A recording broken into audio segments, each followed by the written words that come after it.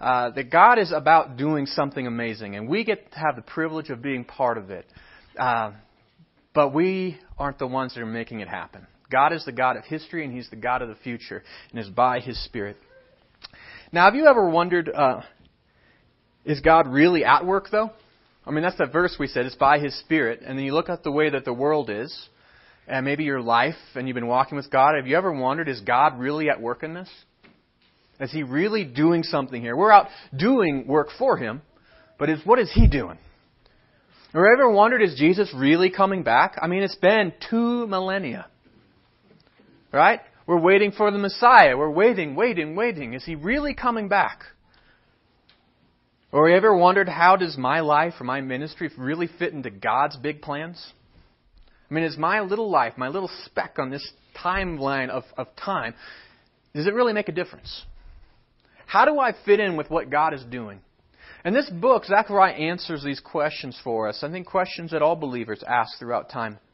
Now, the book begins with this. In November of the 2nd year of King Darius' reign, the Lord gave this message to the prophet Zechariah, son of Berechiah, the grandson of Iddo, I think. Iddo. Now, that might sound like you say that the 2nd year of King Darius' reign. You may say, hey, I've heard that before. Yes, last week. Last week from Haggai, remember that he had several prophecies. In fact, the second prophecy, it says, on October 17th of the 2nd year of King Darius' reign, the Lord sent a message to me. That God was speaking through Zechariah at the same time He's speaking to Haggai. So all of the background information that we did for last week's message count for this week's message. So I'm not going to go into it too deep this week. But we have this. The prophet Zechariah. Now we know about Zechariah. Great prophet. We know that he was probably a little younger than Haggai. We know that he had some priestly lineage, worked in the line of there. We know that he was murdered by his people between the altar and the temple courts, the area there. And Jesus even talks about that. So that was kind of a rough end to his career. But he was bold, and he prophesied for many years. The dates of these, the first prophecy, the first 8 chapters, come at 520, the same time that we see the prophet Haggai prophesying. In fact, he begins his ministry, his prophetic ministry, basically a month after Haggai's second prophecy. And then Haggai has his final prophecy, and then Zechariah picks up and continues the prophecy until the finishing of the temple. And then we have the second portion of it. And that's around 500 BC. It wasn't dated, but some of the things that are talked about in there let us know that prophecy was written, or that second section was written about 500, which would have been about 15 years after the temple was completed. And so God speaks again. The historical background of that, Haggai was actually prophesying. The temple work began September 21st, 520. So the temple was underway. And so big things. And the people were growing in their faith. They were actually getting engaged. It was a time of renewal for people. They were building the temple of God faithfully. And yet it was also a time of great hardship. And we discover that when we read the history books of the Scriptures, and we find out that there were a lot of people from around the area of Jerusalem that were giving them a very hard time, and it was a time of just difficulty for them. And so the people were asking questions, like they were looking at the temple they were building, and they were saying, this isn't as good as the temple that the original one, why even bother? And they were looking at all the troubles that they were having from all the nations coming in and hindering their work to building a temple, and they were asking themselves, where's God? If God really wants us to build this temple, why doesn't He make it any easier than this? Right? And they were having problems getting supplies. And they were saying, if God really owns everything, why isn't He providing more from this? And they were asking the questions, what does it matter? And that's this work that we're doing. We're doing a lot of extra work. We're building a temple, which takes a lot of effort and takes a lot of their finances and time and energies and skills. And they're wondering, does it matter? And God sends them this prophet. And He answers the questions for them. Now, the outline of the book is this. God doesn't just answer them directly like Haggai, which basically says, build the temple. God is with you, build a temple. Instead, He gives them the big picture. He shows them where they fit in and what God is up to. And He begins with the first 8 chapters as they're building the temple, saying God's big picture for God's nation, Israel. What is God doing through Israel? So they could see why it mattered that they're rebuilding the temple and coming back together. The second portion, though, after the temple is done, 15 years later, and the temple's already there and and the worship's there, and the people then are getting comfortable with the way things are, God gives them a bigger picture. And He shows them how God is the big picture for God's kingdom, which was much bigger than just the temple, and much bigger than just Israel.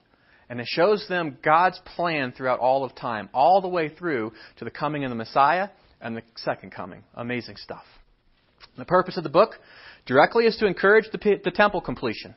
The first portion of it, that's why it was written, so the people will be motivated so they will continue the work that God had for them to do.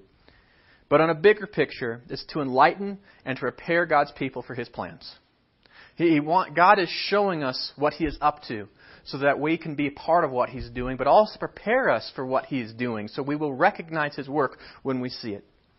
And the last thing that there is to predict the person and the ministry of the Messiah. Because the Messiah who is coming is a central figure in this book and was not necessarily exactly what the people thought He might be.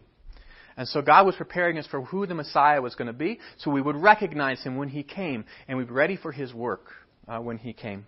So that's why it's the theme of this is to get the big picture. That's the theme of the book. And it's a big book. So let's get into it. The big picture for God's nation. It begins like this. It says, I, the Lord, was very angry with your ancestors. Therefore, say to the people, this is what the Lord of Heaven's army says, return to me, and I will return to you, says the Lord of Heaven's armies. Now, of course, that's also quoted in the New Testament again, and it talks about God's heart. The people of God were underway building the temple of God, and God reminds them what happened. The reason they're rebuilding the temple is because they sinned. They walked away from God, and He had to discipline them. And now they were coming back, and God gives us an amazing promise. He says, you return to me, I'm going to return to you. And I'm going to do amazing things through you. And so He begins with that first section saying, don't wander again. Right? Learn the lesson from the past. And He talks about how the ancestors, those that came before them, didn't learn the lessons from God. They didn't listen to the prophets, and they missed the mark. And He's warning us, don't make the same mistakes as your ancestors. Learn from them so you can be part of His great plan. And then He gets into a series of 8 visions. These are an apocalyptic kind of style. It sounds a lot like Revelation, and it should, because a lot of these you will also find in the book of Revelation. God shows us in the New Testament what He's up to. And there's 8 of them. And so we'll just go through them very quickly. The first one is a man on a red horse. And it says in a vision during the night, I saw a man sitting on a red horse that was standing among some myrtle trees in a small valley. And behind him were riders on red, brown, and white horses. And then he goes on and he talks about those riders are actually, it's a recon. Those riders are coming back, and they're telling the rider that's on the red horse, who is the leader of that, who we find out later is God Himself, is the angel of God. And they say basically the world is at peace, and it makes God upset. And so you have this recon. And we can show you some things when you're studying prophecy like this. It's important things in order for us to do some tools. The first one is understand this. God is using images to illustrate realities. That's an important thing. So when you read prophecies like this, you're not thinking that Jesus was actually sitting on a red horse in the middle of a village. It says He got a vision of that. So God is telling us something powerful. And so there's a lot of symbolism that we need to listen to. But we need to look for the main point. We get in trouble when we read prophecy like this and we look for all kinds of little details and we find the Scripture saying things that it never says. God is painting a picture for us to teach us something very powerful. So look for the main things. So we want to do. So some main things that we find out here is that there is a rider. It's the angel of God. God is present and He's in charge. There's a group of folks that are coming back and reporting to Him. God understands what's happening in the world. He's sitting amongst the myrtle trees. When details like that are in there, why myrtle trees? Well, they represented Israel because they grew up all around Jerusalem. And so it was the people of God. God is amongst His people, and they're in a deep valley, which means that they're in a time of lowliness, a time of despair. God is with His people in a time of despair, and He knows what's happening in the world, and God recognizes that the enemies of God are at peace, and He's not happy with that. And He's going to do something about it. So the meaning of that prophecy is this, that God is displeased that the Gentiles who are at rest while His people are suffering. And so He's going to punish and restore His people. He's going to punish the Gentile world. He's going to restore His people. And then he gives us a bigger picture as to what that's going to look like, and he gives us another vision of 4 horns and 4 workers. And so this one sounds funny because there's 4 horns that show up, and they represent, and they tell you in Scripture, so sometimes when the Scripture tells you what it means, then you know that's what it means. It represents the 4 nations that scattered Judah and Jerusalem. And then after that come 4 workers. Some of them say they're craftsmen, some say that they're blacksmiths. So you have this crazy vision of 4 horns and 4 workers, and you say, what on earth?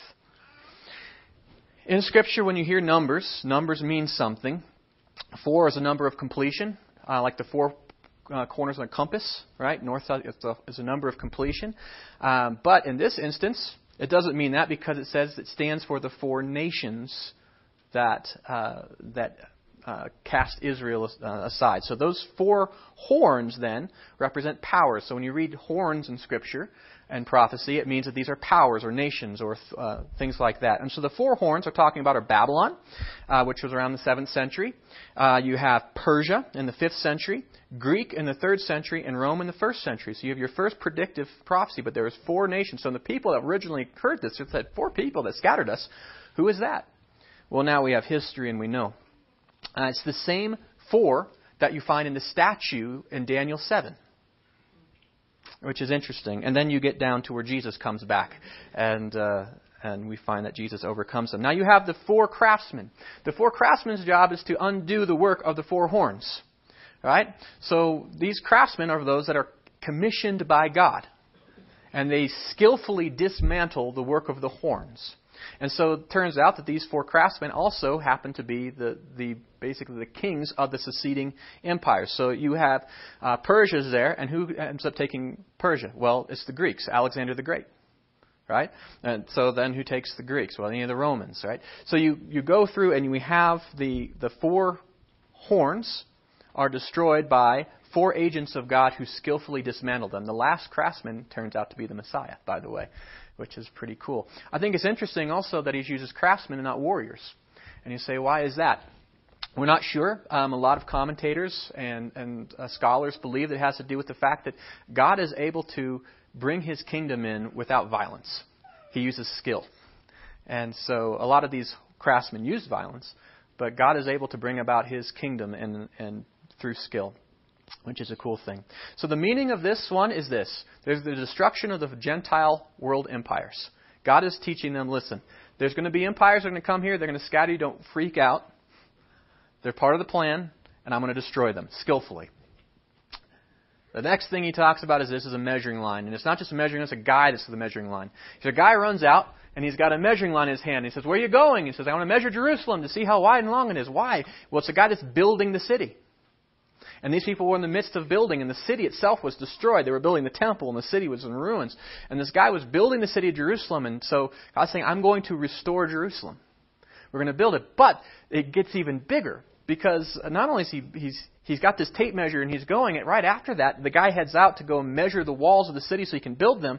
Another angel shows up and says, go after that guy and stop him, because the walls of the city are going to be too big. In fact, there won't even be enough walls to contain the city of Jerusalem. In fact, God Himself will be its own guard. He will protect it.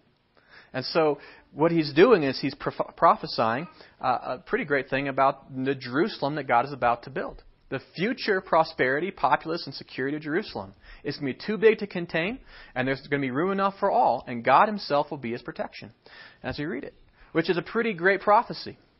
And then he moves from there and he talks about the high priest, one of the most beautiful pictures I think you see. You have this picture of Joshua, which is the old Hebrew way of pronouncing Jesus, by the way, which is interesting, and that plays in a little bit later. But the high priest, he's standing before the angel of God, and it seems like he's standing before him there, and the accuser, Satan, is there, and the angel's at his right hand. He's making accusations against Joshua, and Joshua's standing there, and the devil has a point.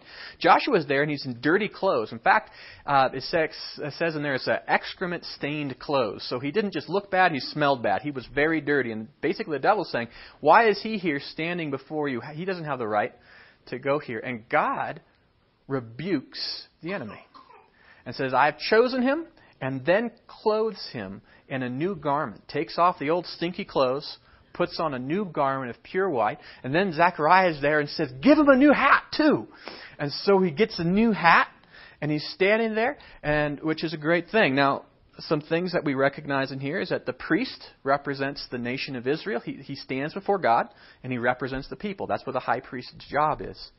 And Joshua had filthy robes, and that recognizes unrighteousness, which means he was unqualified to serve, and because he was a sinner. And he represented sinners before God. And God rebukes Satan. And the rebuke that we read in there, through its language, we find that it is thorough. God rebukes him completely. There is no opening anymore for Satan to rebuke Joshua. It is final. God says it's done. You don't have another appeal. And it's also authoritative. God says that I have the ability, the right to redeem this guy. And he does. And then we have the clean garments, righteousness, given by grace. Joshua didn't earn them. He did nothing. They're actually put on him. He doesn't even go and put them on himself. He is redeemed by this grace. And then we say, what about the turban? What's the big deal with that? Well, the priest, when he wore the headgear, and we find in the Old Testament talks about his clothes, that represented his ability to intercede on behalf of his people before God. And so he not only was received clean garments, so he has the right to be in God's presence in the service, but now he also has the right to talk to God on behalf of others and to intercede for those.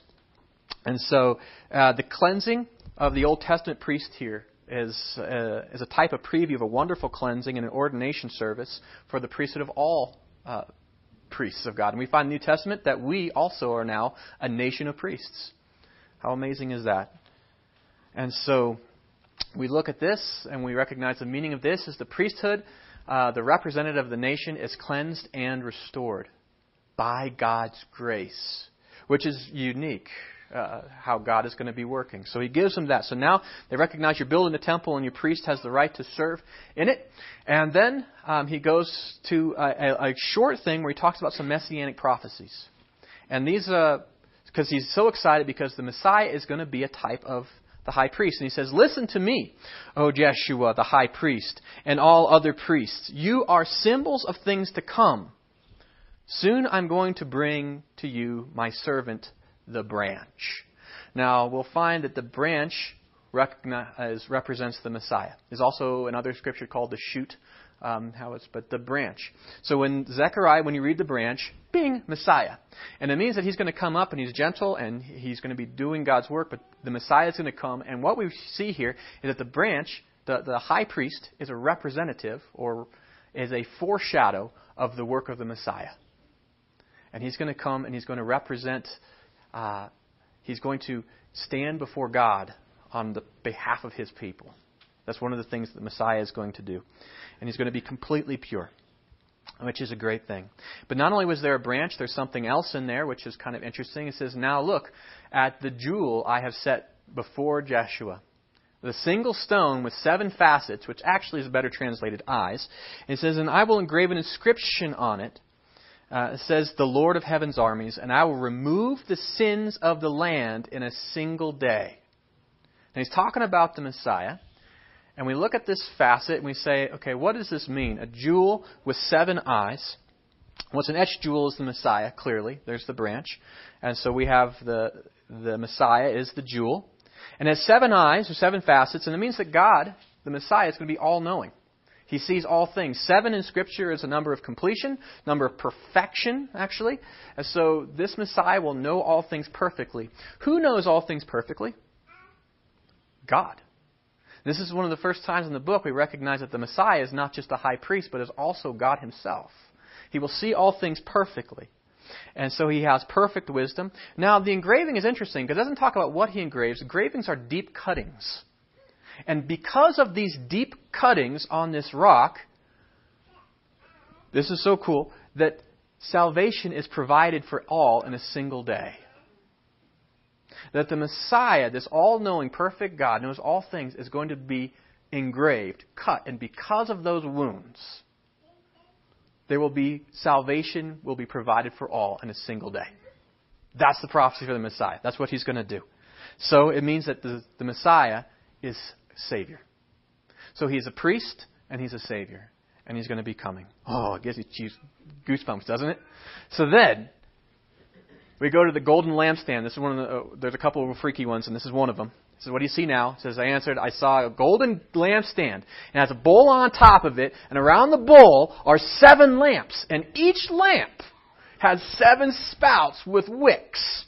So picture that in your mind. You don't have to. I found a really lousy picture of it. It doesn't look like that, actually. The ones I found, the archaeology, they found that they had the bowl in the middle, and it doesn't look like the menorah style like this. They dug them up. That's like a bowl in the middle you'd pour oil into, and then down the middle there'd be kind of like a hole, and it would go to like these little cups, and each cup had like these little divots in where you'd put a wick in. And so there's ones like 7 of those and 7 wicks, and then all of them would show light. And that's probably what he saw, but I couldn't find a good picture of one. So you get this. But really, it doesn't matter, the lamp, what it looks like. Here are the things, a lot of symbolism in there. In that lampstand, we find that there's also 2 branches that come off from the side. And from those branches are these golden tubes. And out of the golden tubes comes olive oil, which feeds into the major bowl, and that's what provides the fuel to make the lights. So, let's take this apart. Gold represents preciousness. Okay? And pure gold is make sure that it's pure. That there's these lamps are pure and they're precious. 7 means that it's perfection. These lamps are perfect for the task. We're going to do everything perfectly. There's 7 of them to provide perfect light in all directions. And the purpose of these lamps are to radiate the light into the dark area. Now, even in the Older Testament, everybody has recognized that these lamps represent the people of God. That God is going to have His people are going to be the bearers of light in this world, perfect to do the work that they are called to do, pure and precious. The 7 lamps, later on, we find that those 7 tongues on each of the lamps on there, it says that those are the watchful eye of God.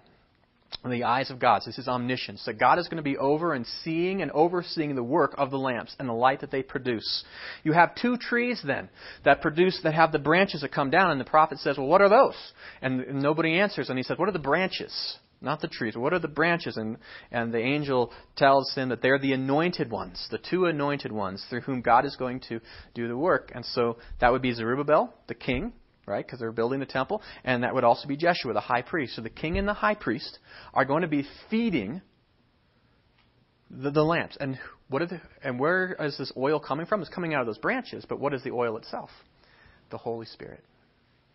That God's Holy Spirit is empowering the work, which is so cool, of the lamps. That God is going to enable, He made the lamps precious and perfect, but it's not by human effort. In fact, God has a message for the king in the midst of this. And He says, this is what you say to Zerubbabel. He said, it is not by force nor by strength, but by my Spirit, says the Lord of heaven's armies. He gives him this incredible picture, and he says, listen, you get to shine. You're going to build this temple. You're going to shine and radiate the truth of God to all the nation. But don't forget who's feeding the lamps. This is Holy Spirit. That God is the one who feeds. It is by His power that the world is filled with the light of His gospel. What an amazing thing. So we look at that really awesome thing and we say this, that Israel, God's light bearer, will rebuild the temple by the Spirit of God through the ministry of the king and the priest. That's what He's telling him. Amazing thing. Then we get the really cool flying scroll. He looked up again and he saw a flying scroll through the air. And it's a massive scroll. It's 30 feet by 15 feet. It's as big as the portico in the temple. It's massive. And on one side of it, it says that all liars will be kicked out of heaven, right? Or the God's kingdom. And on the other side, it says all blasphemers will be kicked out of God's kingdom. And that scroll flies into every house and finds every sinner and makes sure that they're kicked out. So, what does this mean, this flying scroll? Well, the scroll is God's law. It's His righteousness, His way. It's His revealed word to us. Now, on one side of the scroll, it talks about sins against humanity. A representative of that is lying. When we lie to one another, we are sinning against each other. And so sins against humanity as we break God's laws and we hurt other people. All people who do that, not in the kingdom of God. On the other side, it says all crimes against God, using His name in vain as being an example of that. All of those, not going to be in His kingdom. And so we see that that God will remove the unrepentant from amongst His people. and they're not going to have a place in His kingdom. So that's kind of a scary one, but we recognize it wouldn't really be a great kingdom of God if, can you imagine you get to heaven and the people just live like they do today? God is going to remove the unrepentant. Only repentant have a place in His kingdom. That the sanctions, the penalties, the curses of God are not idle threats or antiquated verbiage. God cares about righteousness, and His kingdom will be one of righteousness. And then we have a really cool one. It's a woman in a basket with a heavy lid. And so that what happens, I'll just describe this to you. There's this basket. It's a ephah. It's the biggest unit of measure to measure grain and stuff in the market area. And so it's about the size of a bushel. And on the top of it is this lid of lead that's a talent. And a talent was the heaviest unit of measure to weigh out things in the market square. So like gold and silver and things like this. And it was made of lead, which means it was obviously heavy. And it was covering the lid of the basket. And so the basket comes in, and then they open up the top, and there's this gal lounging inside. She's perfectly comfortable. And who is the gal? It's wickedness. It's in there. And as they open the lid, wickedness, this lady who's very comfortable in this basket, tries to climb out. And then the angel stuffs her back in, throws a lid on it. And then these two women that have stork's wings come in, fly, pick up the basket, take it to Babylon, where they say that they're going to build a shrine and a temple to it. And you think, what on earth are you talking about? So there's a picture of it. Yeah, Cruella de Vil. I loved that. So here's the thing. The basket and the lid represent godless commercialism. While the people were gone in Babylon and things like this, they learned how to do business and things like this. But both of those represent trade and commercialism. And inside of godless commercialism, what dwells? Wickedness. It's filled with the sins of all kinds of people, right? That's what He says. And we think that in there, Jesus had those amazing words. He said that the love of money was the root of all kinds of evil. And we think that's true. So it was in the midst of this godless commercialism that these two, that wickedness dwells. And it was in the land. It was going to be carried away. And who's it carried away by? Well, these two women with stork's wings. Interestingly enough, the word for stork in the Hebrew is the same as for faithfulness. And so God's people, they will remove wickedness and godless commercialism from their land.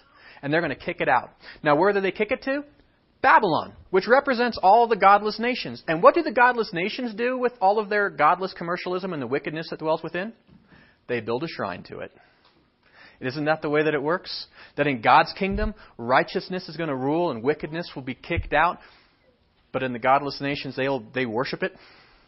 They worship their own wickedness. So meaning the wickedness will be removed from God's people by faithfulness. But it'll be worshipped by the godless. And so we shouldn't be surprised that in this world, the things that we prize and value are going to be completely opposite of what those who don't have the same hope are part of this kingdom that we have. A great thing. And at the end of this, there's a vision that kind of sums up all of them.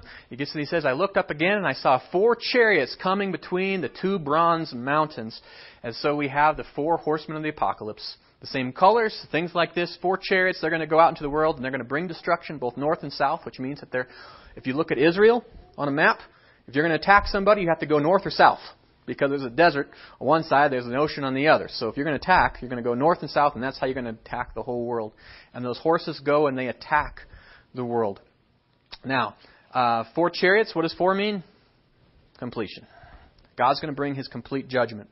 2 mountains, representing obviously the mountains in Jerusalem, which would be Mount Zion and Mount Olives, which oftentimes, like we hear the city of 7 mountains, is Rome.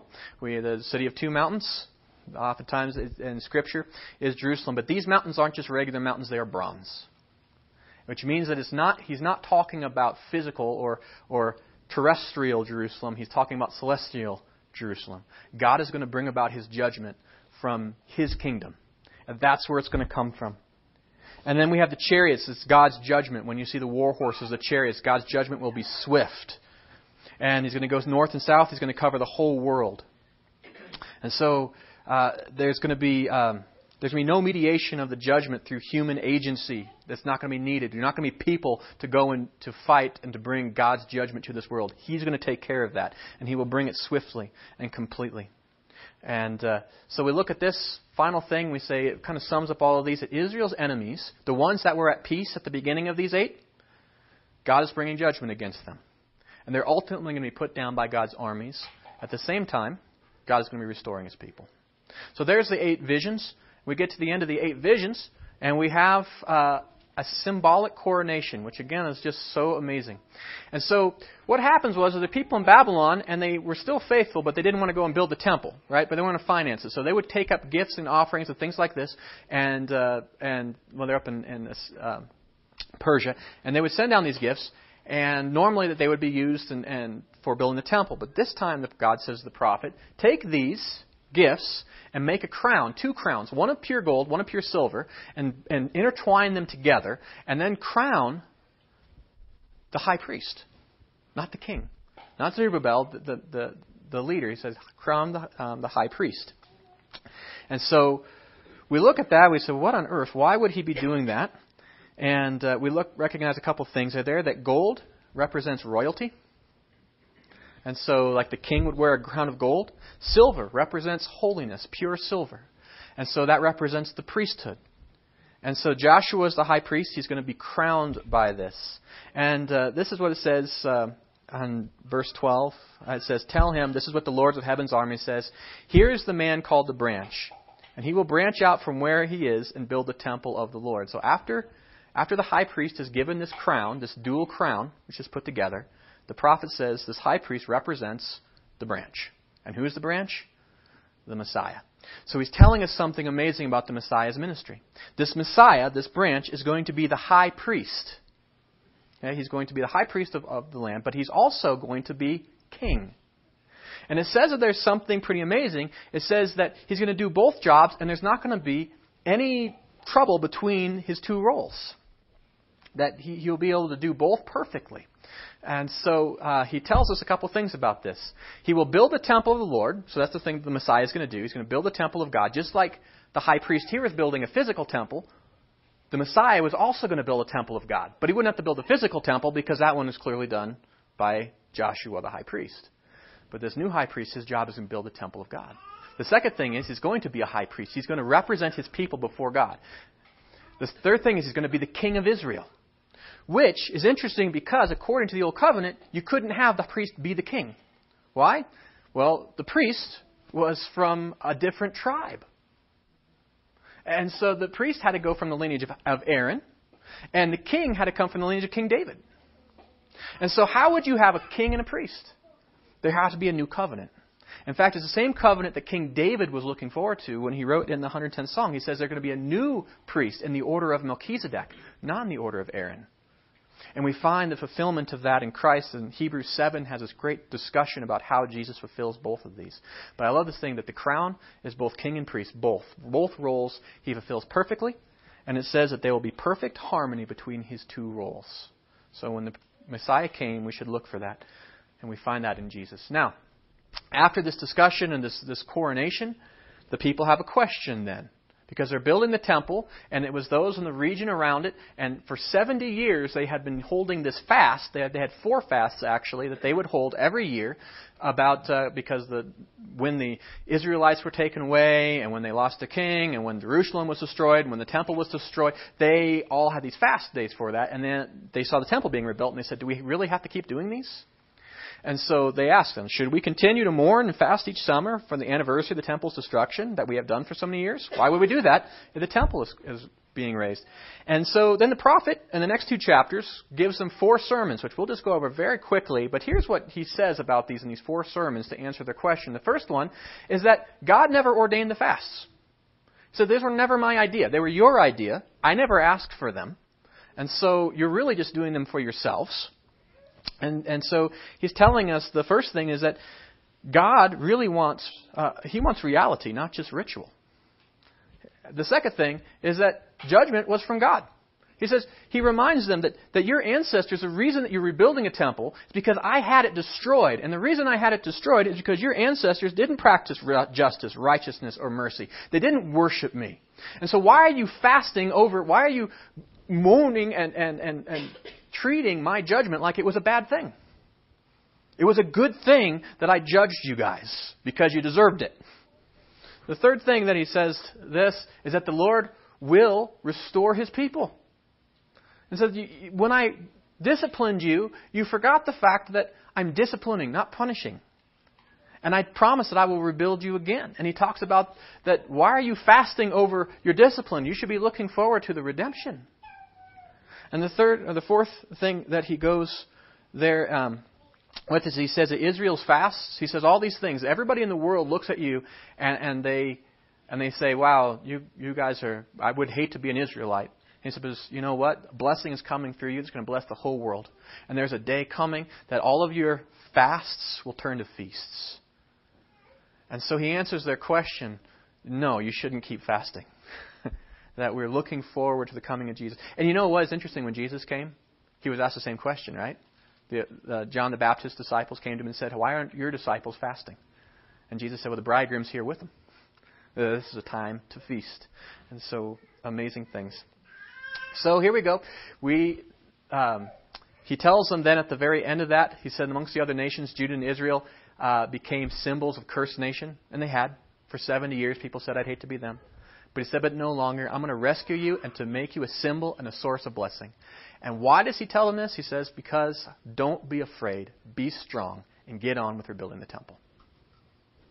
Right? So knowing God's picture for the nation, and God sums up, that's the end of that portion of the passage, that God is telling His people, I'm rebuilding you as a nation. The Messiah is coming through you. You're going to shine like lights throughout the world. You're going to remove wickedness from your land by faithfulness. I'm going to be changing everything from the curses to blessings through you. Great things are happening. So keep on with the work. Keep on with the work.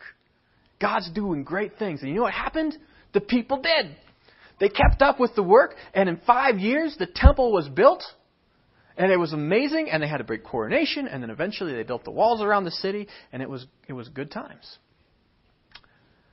But 15 years pass, right? The temple is built, they have the coronation. Life after 15 years kind of gets back into this normal thing. And you know, the biggest hindrance to our work in Christ is comfort, isn't it? It's routine. Is because we get so caught up in our day-to-day, how life just works, that sometimes we forget about the eternal. This seems so real that we forget that it's a vapor. And that God has bigger things happening. So now that the temple is there, God uses the prophet Zechariah to prompt them into action again. And to say, listen, you have to continue the faith. You built the temple, but it wasn't about the temple. It's about building the kingdom. And God gives them, through these next few chapters, a picture of what He's about to do in human history. And it's amazing. Blow your mind, this kind of stuff. March about 500 BC, the first thing is he talks about things to come. And the first thing he prophesied was the coming of Alexander the Great. Now, remember, this was written at 500. Alexander came in 330. So it's 130 years later, but look at the accuracy at which he talks about this.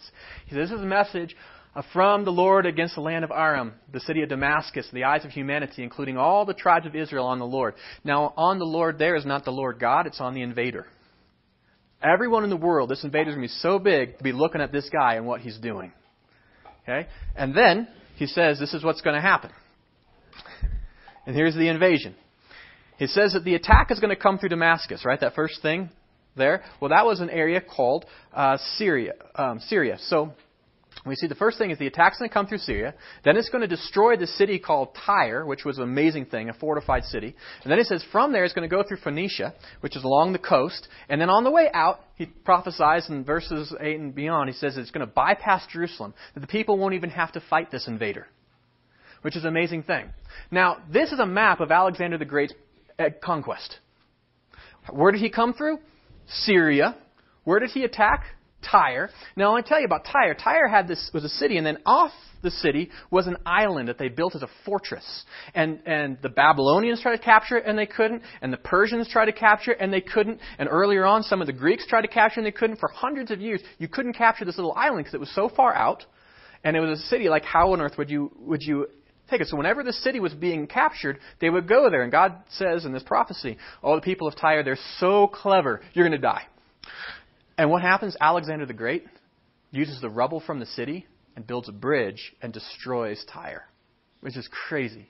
So he goes and destroys it. Then where does it go? Well, it talks about he goes through the Canaanite cities all the way through Ashkelon, all these big fortified cities, and goes down the coast. Alexander the Great goes down into there. He goes into Egypt. He passes Jerusalem. Then it says in the Scripture he's going to leave. He's going to, the guy's going to come through again. And then God says, you're not going to have to fight for Jerusalem. And although he destroyed all these other fortified cities, and Jerusalem was on a trade route, I mean, like a big important area, Alexander the Great passes it again a second time, and the Scripture says he'll never come back. And he didn't. Now look at that. Isn't it cool? God tells him, don't worry when the invader comes. Get to Jerusalem. Now those who didn't listen to this and they stayed in their own country, like their own little towns and stuff like this, a lot of the Jews who were outside of Jerusalem, they got slaughtered. But God kept his city Jerusalem, and the invader never came near it. And he prophesied. So the first thing that God says is Alexander the Great is going to come. And he says to the people, rejoice, the people of Zion, shout for triumph. The people of Judah. Now, this section, he begins transitioning. He says there's a Messiah. And he shows the difference between Messiah and Alexander the Great. And he says some things about this king. He says, look, your king is coming to you. He is riding victorious like Alexander the Great. But look how different. He is humble. Would anybody say Alexander the Great was humble? Not even in his name. He's riding on a donkey, not a war horse. And Jesus comes into the city, fulfills his prophecy, riding in there on a donkey. And he talks about this and he goes on, he says, the Messiah is going to bring peace to the world. What did Alexander the Great bring? War. Do you see that map all the way through the world? He brought war. But the Messiah is going to bring peace. The Alexander the Great built borders, didn't he?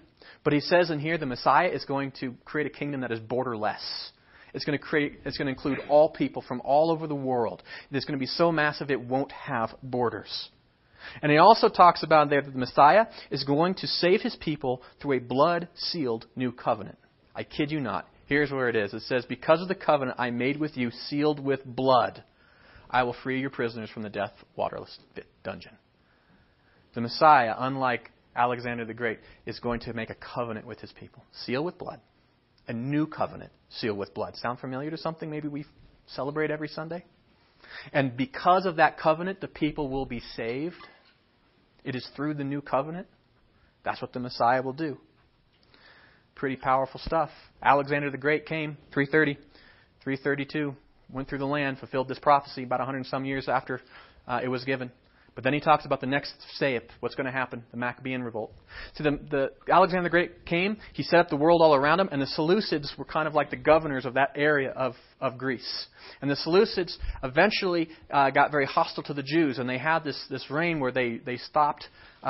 They said you don't have religious freedom anymore. They tried to punish the Jews. And so the Maccabees, and you can read about this if you could find an Apocrypha, you can read about in the book of Maccabees, 1st, 2nd, very historically accurate, about what God does.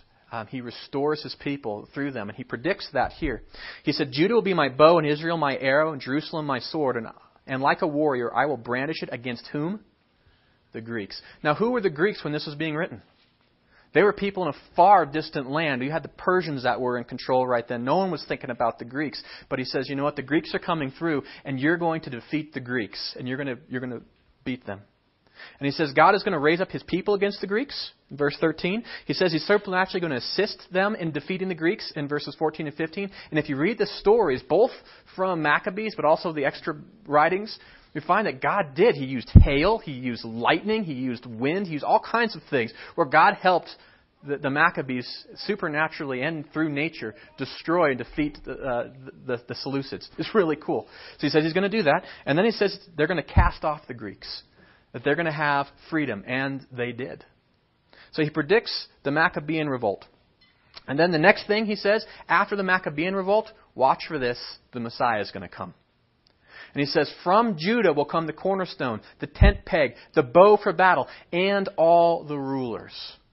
And he predicts something about this thing through that whole passage through there. He says Judah is going to have all these people. So the people are going to have no shepherd before this. So it says, so the Maccabees will be there, but they're not going to really have a true shepherd to guide the people. And they didn't. They were pretty much leaderless in a very real way. And he says that God himself would be the good shepherd. He's going to show up and he's going to care for his people. And who did Jesus call himself? The good shepherd. And He was there to guide and to care for His people.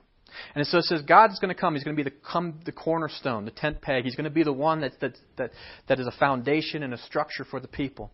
And He's going to be the bow for battle, right? He's the one that's going to go to battle for His people. But also this, and all the rulers are going to come from Judah as well. Who are the rulers? You know what tribe all the 12 apostles came from? Judah. And you would say, well, what about Paul? He was a Benjamite. Well, true, but he came afterwards, after the ministry of Jesus, right? And then Jesus died, came back, and then Paul came up. And Paul was part of the Benjamite clan, which was surrounded by Judah. And so many times they're considered Judah as well. And so God says that He and His leaders, all of them come from the tribe of Judah, and they did. And then He says, by my power, I'm going to make my people strong. And by my authority, they will go wherever they wish, and I, the Lord, have spoken. And what did Jesus do during His ministry with the 12 apostles? He told them, go to all the different towns and minister in my name, right? And if they accept you, they accept you. And if they don't, wipe the dust off your feet. But there was no exclusions to where they should go. And then later on, when it was time to bring the gospel to the Gentiles, God brings to this Jew, Peter, He says, eat, have a bacon sandwich, and go and preach the gospel to the Gentiles. Wherever you want to go, you can go. God predicted it, and it happened. And it says that the followers are going to minister in the authority and the power of God Himself. And that's in verse 12. He says that is by His name that they will minister. And who do we minister in the name of? Jesus. Isn't that cool? And so, there we go. By my power, I will make my people strong. And by my authority, they will go wherever they wish. I, the Lord, have spoken. So the Messiah was going to come, and He's going to give His people authority and power to work on behalf of God in the name of God. That's what He's going to do. But He wasn't going to be perfect for the people. God wasn't surprised by this. He said the Messiah is going to be rejected by His people. And He warned the people of this. He told them what the Messiah was going to do, and He says, you're still going to reject Him. And then because of that, He predicts the fall of Jerusalem because they rejected Him. And He begins with the fall, and then He talks about the rejection. He says, open your doors, Lebanon, so that fire may devour the cedar forests. And in 70 A.D., the Rome was sacked and destroyed by the Romans. And where did they come from? From the north, through Lebanon. And what did they do? They destroyed the forests. And it's interesting that this entire passage talks about the trees weeping and wailing and things like this. The Jews, when the Romans came down and destroyed and they sacked Rome, they cut down all the forests so they would have enough timber to crucify all of the people who lived there. And that's why there's not a lot of forests around there even today. But it says Jerusalem will be attacked from the north. The Messiah, the Good Shepherd, He helps His people, but He was rejected by His flock. And it also says this about Him being rejected. He says this, the Messiah is like having this conversation with the people at this point, and He says, give me what you think I'm worth, right? If I've done all this work as your Good Shepherd, what are my wages? And it says that they came up with 30 pieces of silver. And so then it says, and so the Lord says, because He's offended by this, like 30 pieces of silver, like give me so little. He says, throw it to the potter, this magnificent sum, which is they valued me by. So I took the 30 coins and threw them to the potter in the temple of the Lord. Do you know what happened when Jesus was betrayed by His people? How much the priests paid for Him? 30 pieces of silver. And you know what that 30 pieces of silver was used for? Buying the potter's field. Pretty fascinating. Talks about how the people would reject the Messiah and how they would see it. So He was rejected. And so this is what the Messiah says. So I told them, I won't be your shepherd any longer. If you die, you die. If you're killed, you're killed. And let those who remain devour each other. And that's what happened in Jerusalem. The Romans came down. They surrounded the city. And inside the city, more Jews died from infighting than they did from the Romans themselves. If you die, you die. And during that time, there was also a great pestilence that went through, and a lot of people got sick. And they died that way. And so that was a pretty tough thing. And then the Romans came in and killed those. But those that were remaining inside the city, it was because the Romans had cut off Jerusalem so severely, the people inside turned to cannibalism. And they ate each other. And He says, and you're going to devour each other. He predicted it. Just like He said, the fall of Jerusalem was going to happen, just like He said. Jesus also predicted this in Matthew 24. And the Christians who saw both of these at the time, and they saw the Romans coming down, and they saw what was going to happen, they fled. And they went to a distant city, a fortified city, and they were saved. So God was merciful and shows His people how to escape. But He said Rome was going to take over Jerusalem, and Jerusalem was going to fall. And after that point, He said it would be the time of the church age. He says, on that day, I will make Jerusalem. Now remember, Jerusalem just got destroyed. So now we're talking about spiritual Jerusalem, His Jerusalem. Jerusalem will be an immovable rock. All the nations will gather against it and try to move it, but they will only hurt themselves. So God is now bringing in a new age, a new Jerusalem, one that He says, and He talks about in several ways, is going to be a cup of staggering. He's like, when people try to attack it, it's going to look so vulnerable to them, but then when they go after the church, it's like they'll become drunk. And they'll wonder, why can't we stamp it out? It's going to be like this immovable rock, that those who come against the church, they'll just hurt themselves when they do it. He says that the church itself is going to be like a source of confusion. It's going to bewilder the enemies of God. How does this thing keep going? It doesn't defend itself. It seems so open and vulnerable. We should be able to put it down, but we can't. And the more we fight against it, the bigger it gets. You know what Justin Martyr called the church? He said this: wherever the blood of the church is, it's the seed. Where the blood of the martyrs are, it's the seed of the church. Wherever the church is persecuted, it grows. And we find that it's true, and it always has been. And it always will be, because God is in this new Jerusalem. He is in the church, and He is defending it. And it says, on that day, the Lord will defend the people of Jerusalem. He says, the weakest among them will be as mighty as King David, and the royal descendants will be like God, like the angel of the Lord who goes before them. That God will be working in and through His people, and we will receive a power and an ability that the world before that believers didn't have. It's a prediction of the coming of the Holy Spirit that we have, and that we go and we minister not in our own name, but in the name of Christ. And then he talks about this as far as the church age. He says, and I'm going to pour out my spirit of grace and prayer on the family of David and the people of Jerusalem. That's the church. And it says, they will look on me, and who God is speaking, they will look upon me, whom they have pierced, and mourn for Him as an only son. Now, who is Jesus? It said the Messiah was going to be, this prediction of the Messiah, to look on me, God, whom they pierced. The Messiah is going to be God. He's going to be killed by His own people. We literally pierced Him. Right? And He was, what does John 3:16 say? God so loved the world that He gave His one and only Son, that whoever believes in Him will not perish but have eternal life. And it says that the Christians, the people of the church, will look upon Jesus and they will say, we crucified Him. And they're going to mourn bitterly for Him. What happened at Pentecost? The beginning of the church age. Peter presents to them, he says, you killed the Messiah. You did it. And the people were filled with deep remorse. And that's what allowed them to turn to Him. And we see here a new way of not just who the Messiah was going to be, that He's going to be God, and that He's going to be murdered on our behalf by the people that eventually follow Him. He's going to be pierced and He's going to die.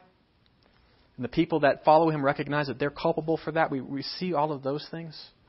And we see that the starting of this new covenant, the people that are in it begin with a remorse for their sin and their portion of fighting against God. And then, after they have that remorse, right after that, just a verse later, it says, and on that day a fountain will be opened up for the dynasty of David and the people of Jerusalem, a fountain to cleanse the people from their sins and impurity. What does that sound like? Baptism. A fountain to cleanse their sins. When the people come to Jesus and they have remorse and they repent and they turn to Him, they are baptized and their sins are forgiven. They are purified. He talks about in Old Testament language, the New Testament way of being part of the kingdom. He talks about the church age. It's so amazing. And then he doesn't just stop there, because the church doesn't just stop at baptism. He then talks about this as he says that they're going to go and they're going to be sanctified. And He's going to remove the names of all foreign gods from amongst His people, and they're going to grow in Him. And so we see the process of the church age, what it's going to be like. We are saved by God's grace through faith.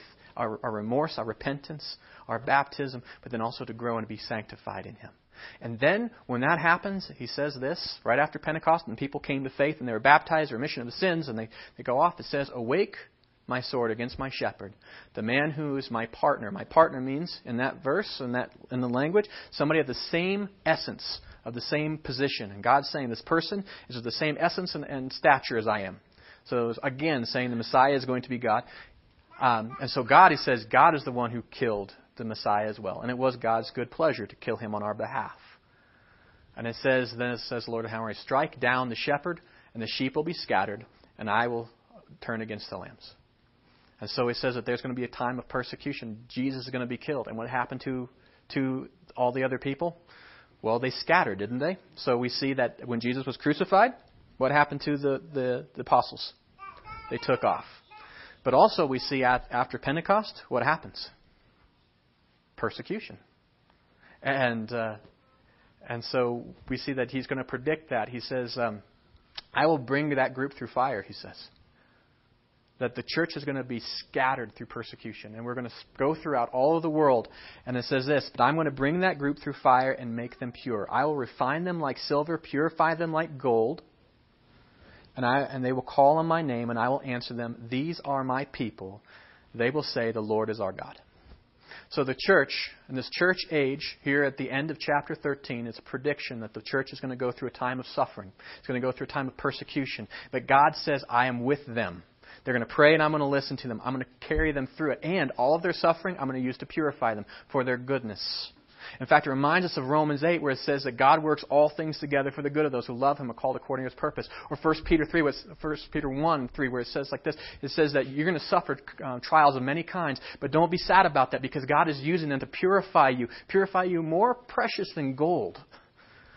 That's what your faith is. That's what God is doing.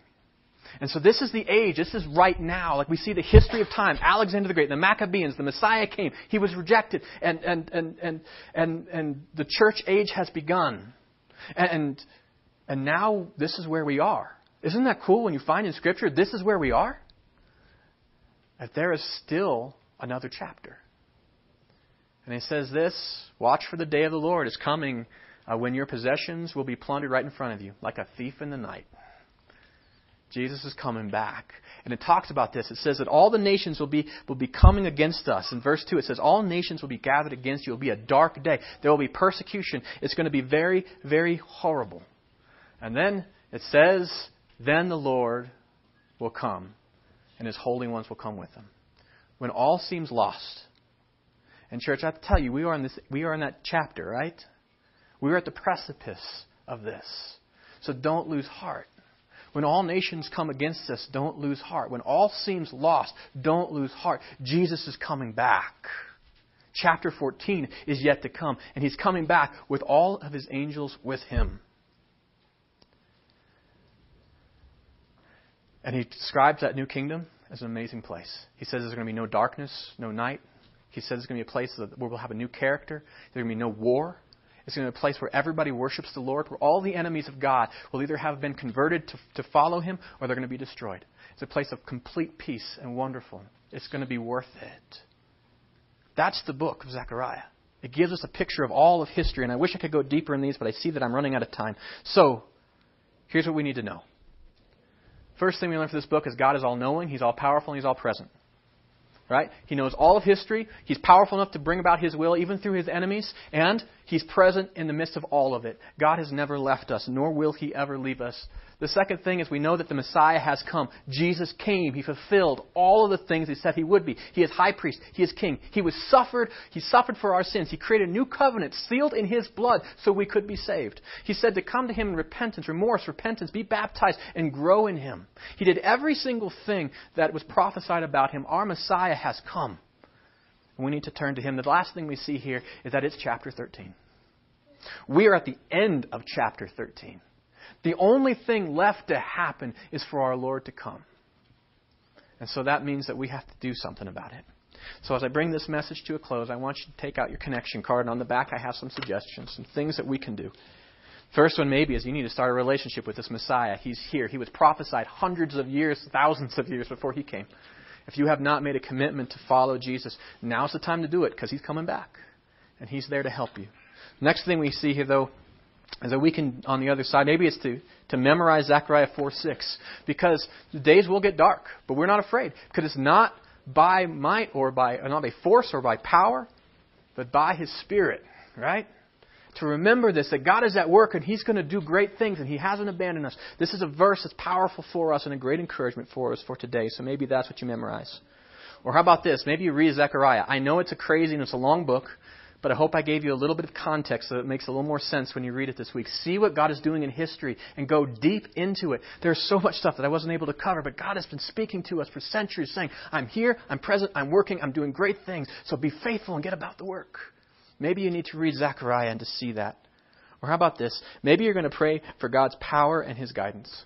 Because we are living in a time right now where the Messiah is building the temple. And He's building it in here, isn't He? And He's building His kingdom in this community. And we are His disciples. And we're here to build disciples and to be about that work. But how do we do it? Well, it's not by our force. And it's not by our power, but by His Spirit. So maybe what you need to look in your life, you say, am I about doing His work? What does God want me to do? And if you don't know, maybe a great place to start is to pray for God's power and His guidance. To do the work He's called you to do and to show you the work that He's called you to do. And if you don't know what that is, maybe this week you commit to saying, I want to spend some time with God and to ask Him what He wants to me be about. Or maybe the last thing there, maybe you do know what your work is. Maybe you just need to get to it. Like the people in the first section of it. The temple was already being built, they'd been worked at, but they were getting tired and say, what is my portion? Does it matter? It matters. So maybe for you it's to say, you know what, I'm going to take this seriously. Christian, my faith, my Lord, is not just a hobby on the weekends. He is my all in all, and He's coming back to get to work and to commit to that. Whatever your commitments are, I ask that you would let me know so I can be joining you in prayer for those this week. If you have another prayer request, please let me know that as well. We pray for you all every single week, and it's nice to know how to. And then in a minute, we're going to take our offering, and as we do, please place your connection card in the basket as it's passed. Make this also an offering of yourself to God. All right. Well, as a big book, I appreciate you hanging with me through it. Let's pray for our offering and our commitments now. Heavenly Father, what can we say? You're good, you're big, you're powerful, you're amazing, and you're doing great work. Father, how exciting is it that we see that Messiah has come, that you keep your word. You always keep your word. And you are not surprised by history, and you are not surprised by the future, but you hold us all in your hand. So, Father God, thank you. Now, Lord, we see where we are. And we see the work before us. And it is exciting and it's intimidating. So we ask for your guidance and your wisdom as believers and as your church. Help us to be about your work. Let us be faithful in these final days as we await with joyful hope the coming of our Lord and our Savior, Jesus Christ. Let us give our all to Him in our hearts and in our actions and our spirits. Thank you for the gift of the Holy Spirit, whom is here to empower and to lead and to guide our work. Let us be, as a church, responsive to you and faithful. Let us not lose heart, but know with the confidence that we work in the name and in the power of God Almighty. And now, Father, we thank you for this opportunity, this time to bring back to you these tithes and these offerings, just tokens of our love and our dependence upon you. For surely you give us every good and perfect thing, and we rely upon you. So please accept them, Father, as symbols of our love and our complete devotion on them. You don't just enjoy these, Father, but you own all of us. And we're grateful for that. So, Father, we bring these gifts to you with great praise and joy. And it is in Christ's name that we're able to do that. So as we pray,